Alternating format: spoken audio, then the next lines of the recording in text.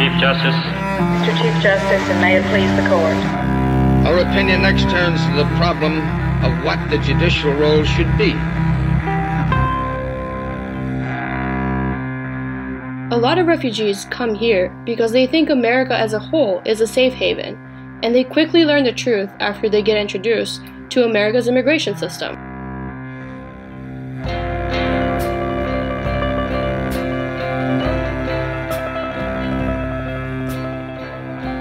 This is Life of the Law. I'm Nancy Mullane. Immigration law is a mystery. Unless you're an immigrant seeking relief under the law, or you're an immigration law attorney, it's an unknown. But earlier this year, Carla McCanders, a professor of immigration law at Vanderbilt Law School, sent us an email. Her law students were producing their final reports on immigration and refugee law as audio stories, and would Life of the Law be interested in listening to and possibly publishing their work as part of our New Voices series? Absolutely. Tony Gannon, our senior producer, and I met with the class for a conference call workshop, but they were already well on their way to building their stories. Now, Life of the Law presents 3 of the audio stories produced by the students in Professor McCanders' immigration law class at Vanderbilt University Law School. A note, they were not asked to approach their project as journalists, but as law students, so some of their stories include their perspectives on immigration and refugee law. Our first story comes from Joshua Minchin. He reports that many refugees leave their home country because of a well-founded fear they will be persecuted if they remain. And as Joshua reports, how well-founded fear is defined and interpreted can make a profound difference for individuals seeking refuge in the United States. Well-Founded Fear by Joshua Minchin.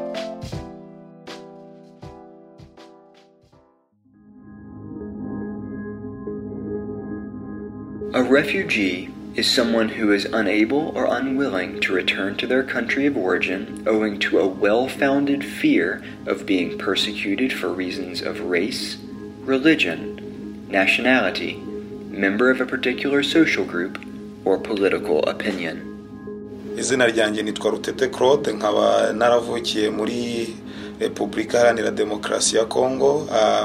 Nkaba narahabaye well-founded fear, of course, yeah. Most, for our case, we had that because, of course, I was young, as I said, 5 years old, and I didn't know exactly why we were leaving the country. I figured out later when I tried to ask for those who survived, but they explained. But for me at that time, I didn't know what was going on. But of course, we were scared. I want to highlight the fact that there is a lot of literature out there explaining that the United States has been out of compliance with international refugee law since the Supreme Court decisions of INS v. Stevick and INS v. Cardozo-Fonseca came out in the 1980s, and we'll talk about those a little more in a few minutes. These issues affect real people. And so today what I want to do is allow us to hear from Kwong Chol and from Claude Rutete again as they tell us a little bit about their background and how this concept of well-founded fear applies to clients that they work with who are refugees. And then we'll end the program by talking a little bit more about the significance of this non-compliance with international law. My name is Kwong Chol. I'm originally from Sudan. The fear is already there with you when you come from the area that has audience in war. For example, people traumatized by the war. So this is exactly the people that have been in the war for so long. They have a fear of not knowing what exactly is there because they went through a lot of things in their life. People talk about their experiences, what they went through it in the war-torn areas, so that their family going through, even though they are here, some of the family members that left back home.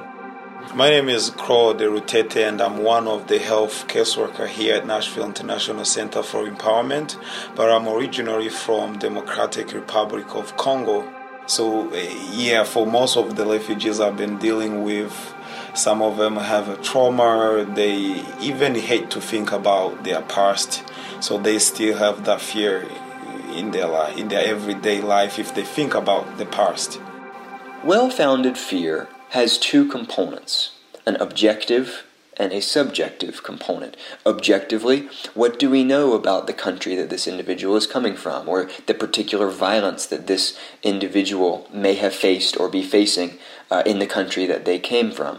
And then, because of that, subjectively, is this particular individual subject to have a well-founded fear from the area that they are coming from? Now, almost universally, if an individual is able to demonstrate this well-founded fear on account of one of the enumerated grounds of race, religion, nationality, membership of a particular social group, or political opinion, then that individual is able to essentially take advantage of the rights that are granted to them by international law within the Refugee Convention.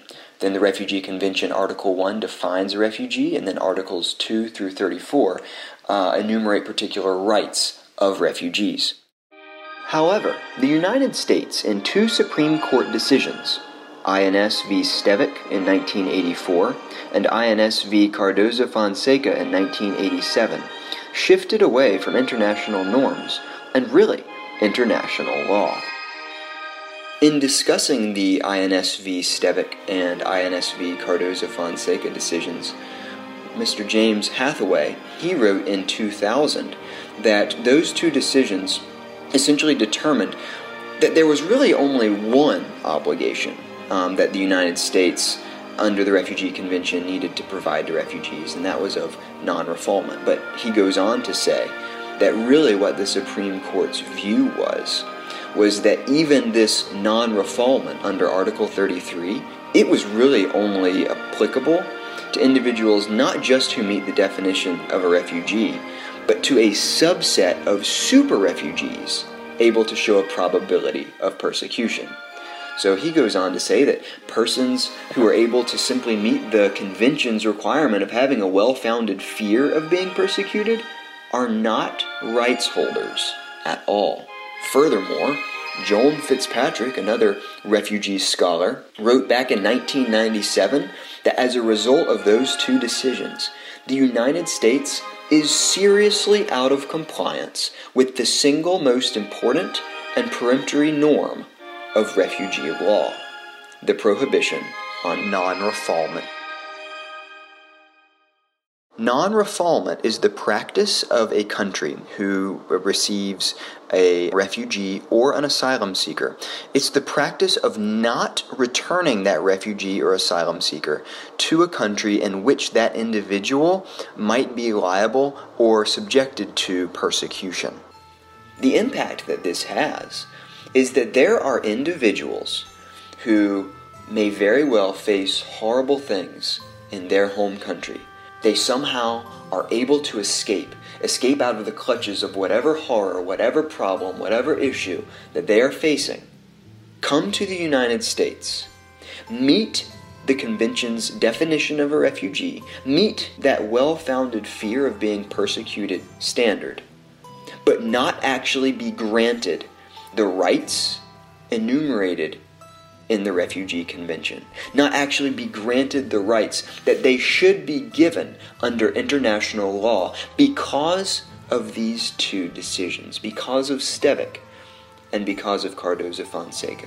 Now, because of this, I really hope that one day, either through legislation overturning these, or through the Supreme Court again addressing refugee law, which does not happen very often, that they will take another look at this and help ensure that the United States not just abides by, but is a leader in international refugee law.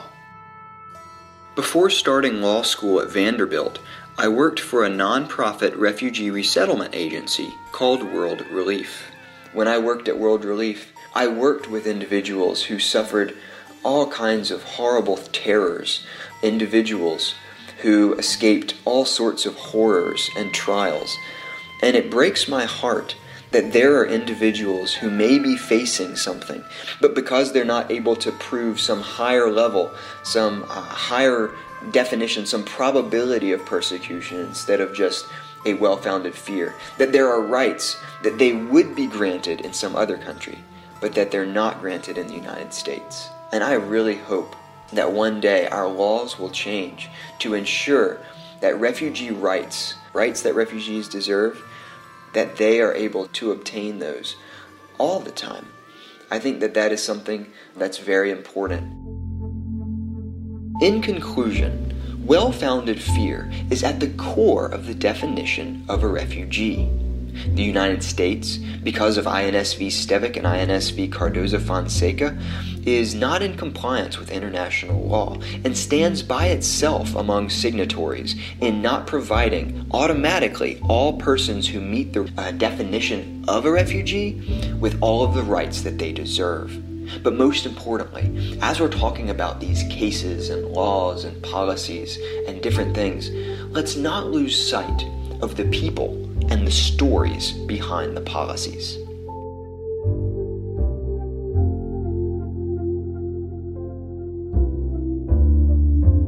That was Joshua Minchin with his report on well-founded fear in the first of our series on refugee law by students in Professor McAnder's immigration law class at Vanderbilt University Law School. So if a refugee appears in a U.S. immigration court with a claim of well-founded fear, will they receive a fair, neutral hearing by a court, or do judges bring their own bias to the bench in asylum hearings?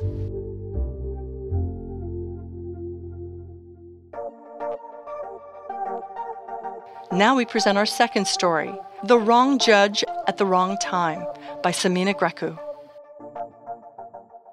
Today, I will be discussing the American asylum system and how that system treats asylum applicants unfairly. I will be interviewing Mary Durbin, who is an immigration attorney in Dallas, and we will mainly be discussing the fact that asylum grant rates vary widely between judges and analyzing how those differences in grant rates impact asylum seekers. I have been practicing immigration law exclusively since November 2011. I have spent roughly 4.5 years of my career devoted exclusively to asylum cases. During that time, I was working with Human Rights Initiative of North Texas, and I recently returned to private immigration practice this past October. I then asked Mary whether she knew about discrepancies between asylum grant rates, especially as it pertains to the southern states, since that is the area she is most familiar with. There have been studies done on this by various law school clinics and nonprofits that documented what they have dubbed asylum-free zones. And 5 out of 6 of those cities fall within the South. So the 6 cities are Houston, Charlotte, Atlanta, Dallas, where I practice, and Las Vegas. So just in case anyone needs to hear that again, 6 U.S. cities have been labeled asylum-free zones. I actually looked up the 2017 article that Mary was talking about, and it defines asylum-free zones as areas where asylum seekers are systematically denied protection regardless of the dangers they're fleeing.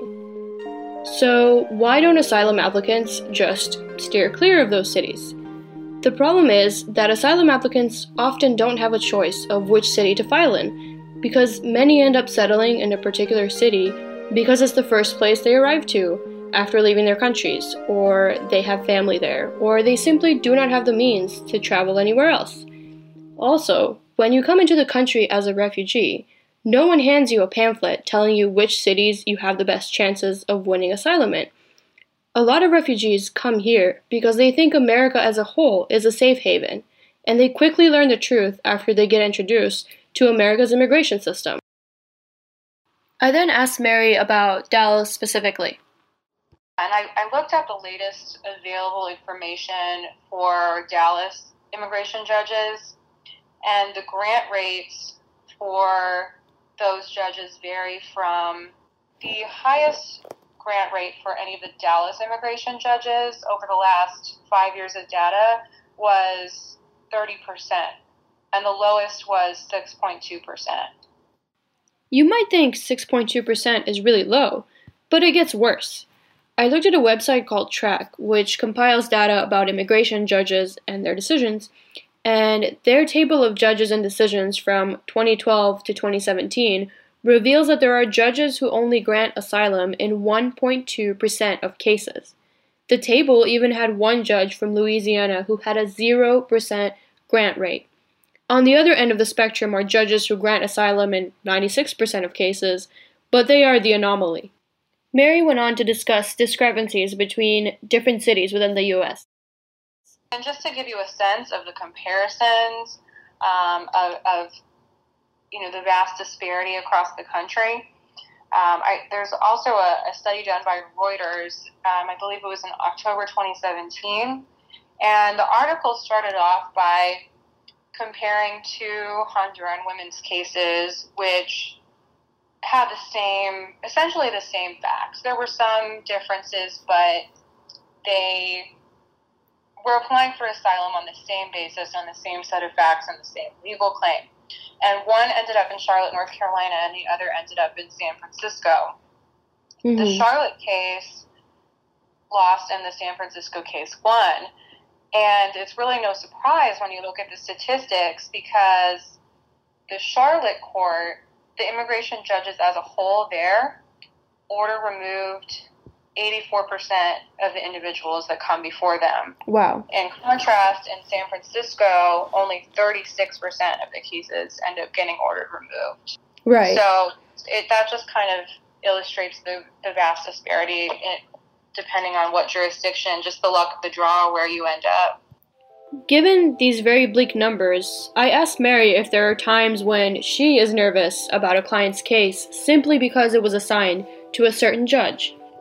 Absolutely. As a matter of fact, I know immigration attorneys who refuse to take cases that are assigned to particular judges, and needless to say, that terribly impacts asylum seekers because they might not end up with competent representation or any representation at all. So, but it's from a practitioner's perspective, it is very discouraging to have a prospective client come to you when they're assigned to judges who have a 6% grant rate. You think you have no realistic shot, even if you give it your all. So it can be very, very discouraging. In my experience, the immigration judges tend to be like a second prosecutor. It often feels as if they are teaming up against us with the DHS attorney, and give no pretense of a lack of bias or much sensitivity to how their questioning might affect someone or even re-traumatize someone who's gone through terrible violence and persecution. After hearing the struggle against bias that Mary and many other immigration attorneys face, the natural thing to do is ask whether there is anything lawyers can do currently to address these problems. Honestly, our recourse is very limited. All that we can do is appeal the case if it gets denied and or potentially file a complaint with EOIR, the agency I mentioned that oversees the immigration judges, but those complaints tend to go nowhere, and practitioners tend not to even make the complaints. Mm-hmm. And just the complaint system is essentially meaningless, because if there's any kind of reprimand of the immigration judges, it's not terribly meaningful or significant. It tends to be training or counseling. It's very rare that an immigration judge would be suspended or taken off the bench entirely for what in many cases, in my opinion, can be serious misconduct, deprivations of due process.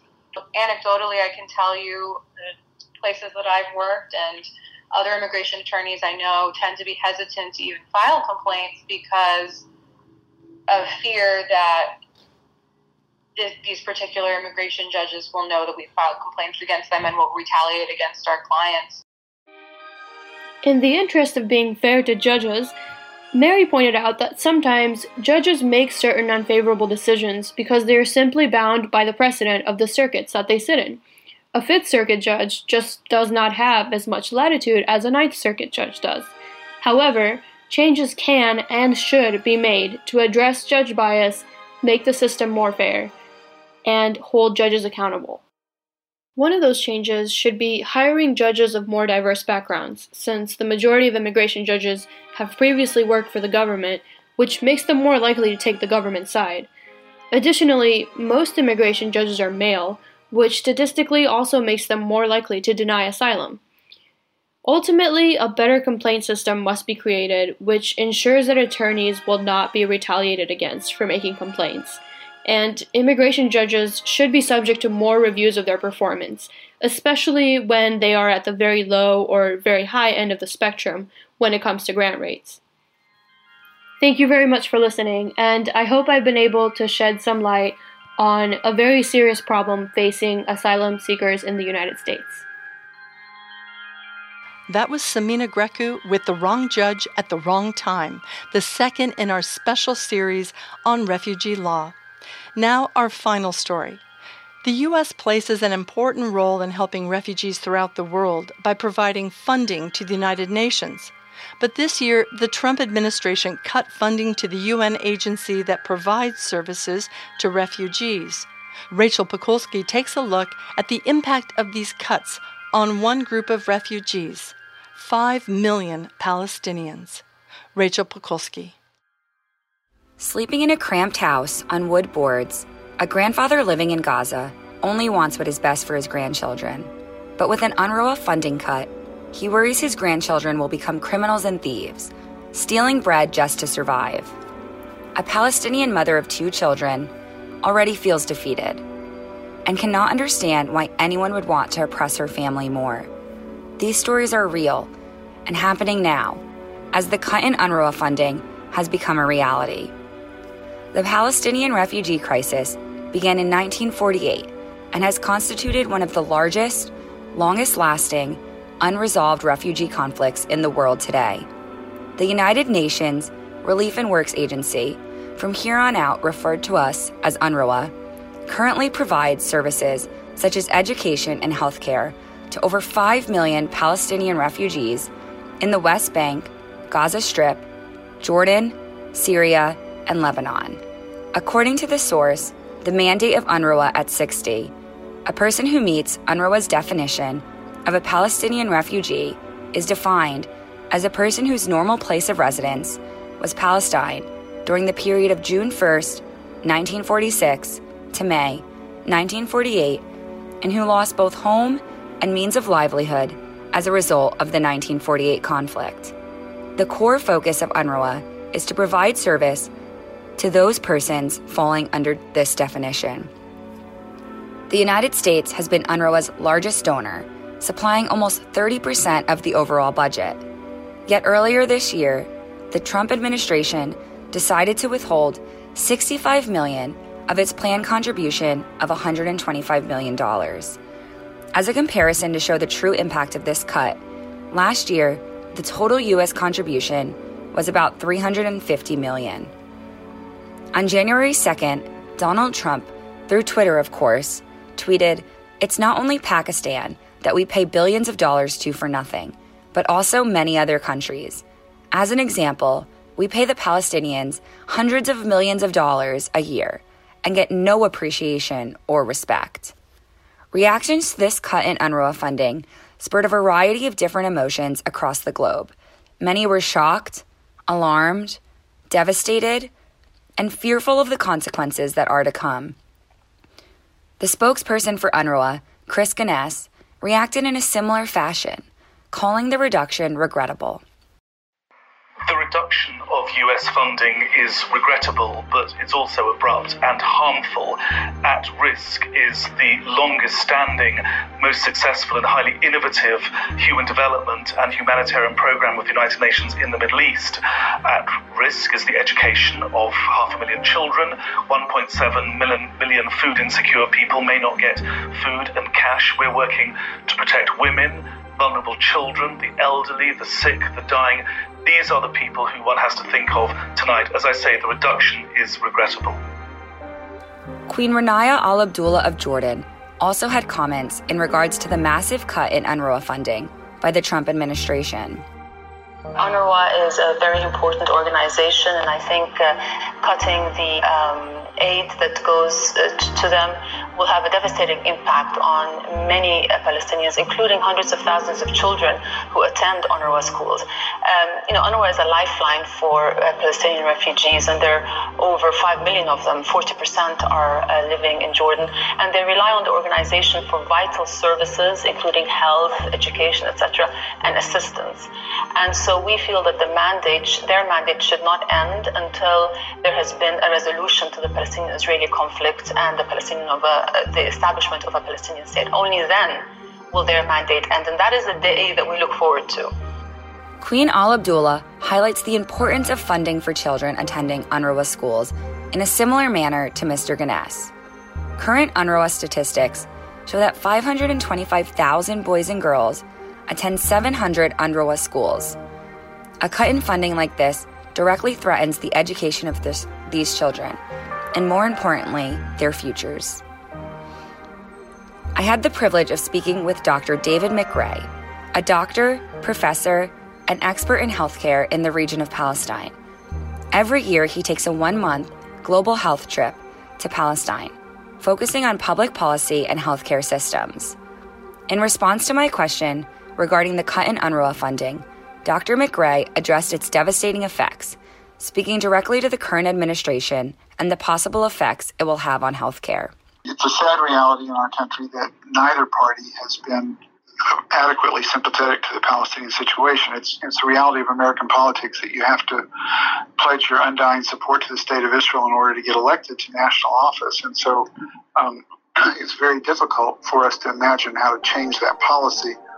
But what's unique about the current administration is this hardline stand that they've taken. I don't have any hope under the current administration that things are going to get better, and their position about UNRWA is potentially devastating. He went on to provide some specifics about the healthcare system in Palestine and why UNRWA funding has been crucial. Decrease to the funding of UNRWA has a direct impact on the healthcare resources for Palestinians. The whole system really is in jeopardy. The Palestinian healthcare system is largely dependent on donor aid. So as long as the refugee status remains, and you've got these several million people within Palestine and the surrounding areas who hold refugee cards, then they need funding from UNRWA to provide their health care. There's only one hospital in the entire world that's dedicated to this largest refugee population, and that's this small hospital in Qalqilia. Wow. So obviously they can't provide that care, and most people can't access the hospital.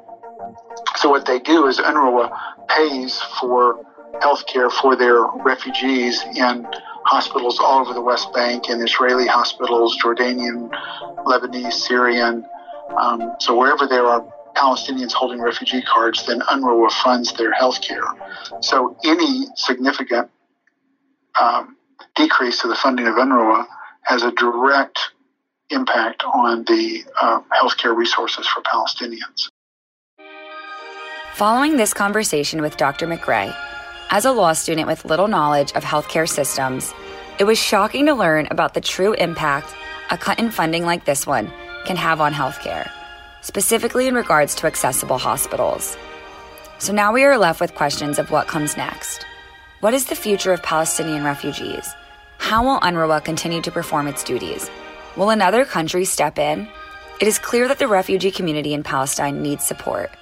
The UNRWA Commissioner General issued a statement on January 16th of this year following the decision to cut funding, and I will end with some of his final thoughts. He said that the situation of refugees in Palestine is far too serious to indulge in despair. UNRWA stands for hope, respect, and dignity, and he encompassed this glimpse of hope in the end of his statement, drawing strength in the Palestinian refugees who have taught us that giving up is simply not an option, and therefore, even in the wake of a burden like this one, UNRWA will not give up either. Thank you. That was Rachel Pakulski with her report on Trump administration cuts to the UN agency that provides services for refugees throughout the world. This episode of Life of the Law was produced in partnership with law professor Carla McAnder's immigration law students at Vanderbilt Law School. We want to thank Professor McAnders for reaching out to Life of the Law and her students, Joshua Minchin, Samina Grecu, and Rachel Pakulski. Visit our website, lifeofthelaw.org, to hear more stories by McAnder's law students on refugee law. Tony Gannon produced this episode with associate producer Andrea Hendrickson. Andrea composed the music in this episode with additional music by Alex Blank. Our social media editor is Rachel Kane. We'd love to hear from you. Tell us your story. Send an email to connect@lifeofthelaw.org. Each time we publish a new episode, we send everyone who's subscribed to our newsletter a behind-the-scenes look at Life of the Law that includes notes from our reporters and news about upcoming episodes. You can subscribe on our website, lifeofthelaw.org. This week, Joshua, Samina, and Rachel share their experience producing their first audio story. And if you're a law professor or a law student, let us know if you're producing or are considering producing audio stories about the law in all our lives. We're listening. Life of the Law is a nonprofit project of the Tide Center, and we're part of the Panoply network of podcasts from Slate. You can also find Life of the Law on PRX, Public Radio Exchange. We hope you'll take a minute to support production of episodes like this one on refugee law. Go to our website, lifeofthelaw.org. The support button is on the homepage. Your donation helps cover the direct production costs of our upcoming episodes, like the next episode on lawyers who practice immigration law. They've all said that immigration law is as complex as bankruptcy law. And it's a maze that you have to find your way through, and you need someone who really knows the law. That's next on Life of the Law. I'm Nancy Mullane. Thanks for listening.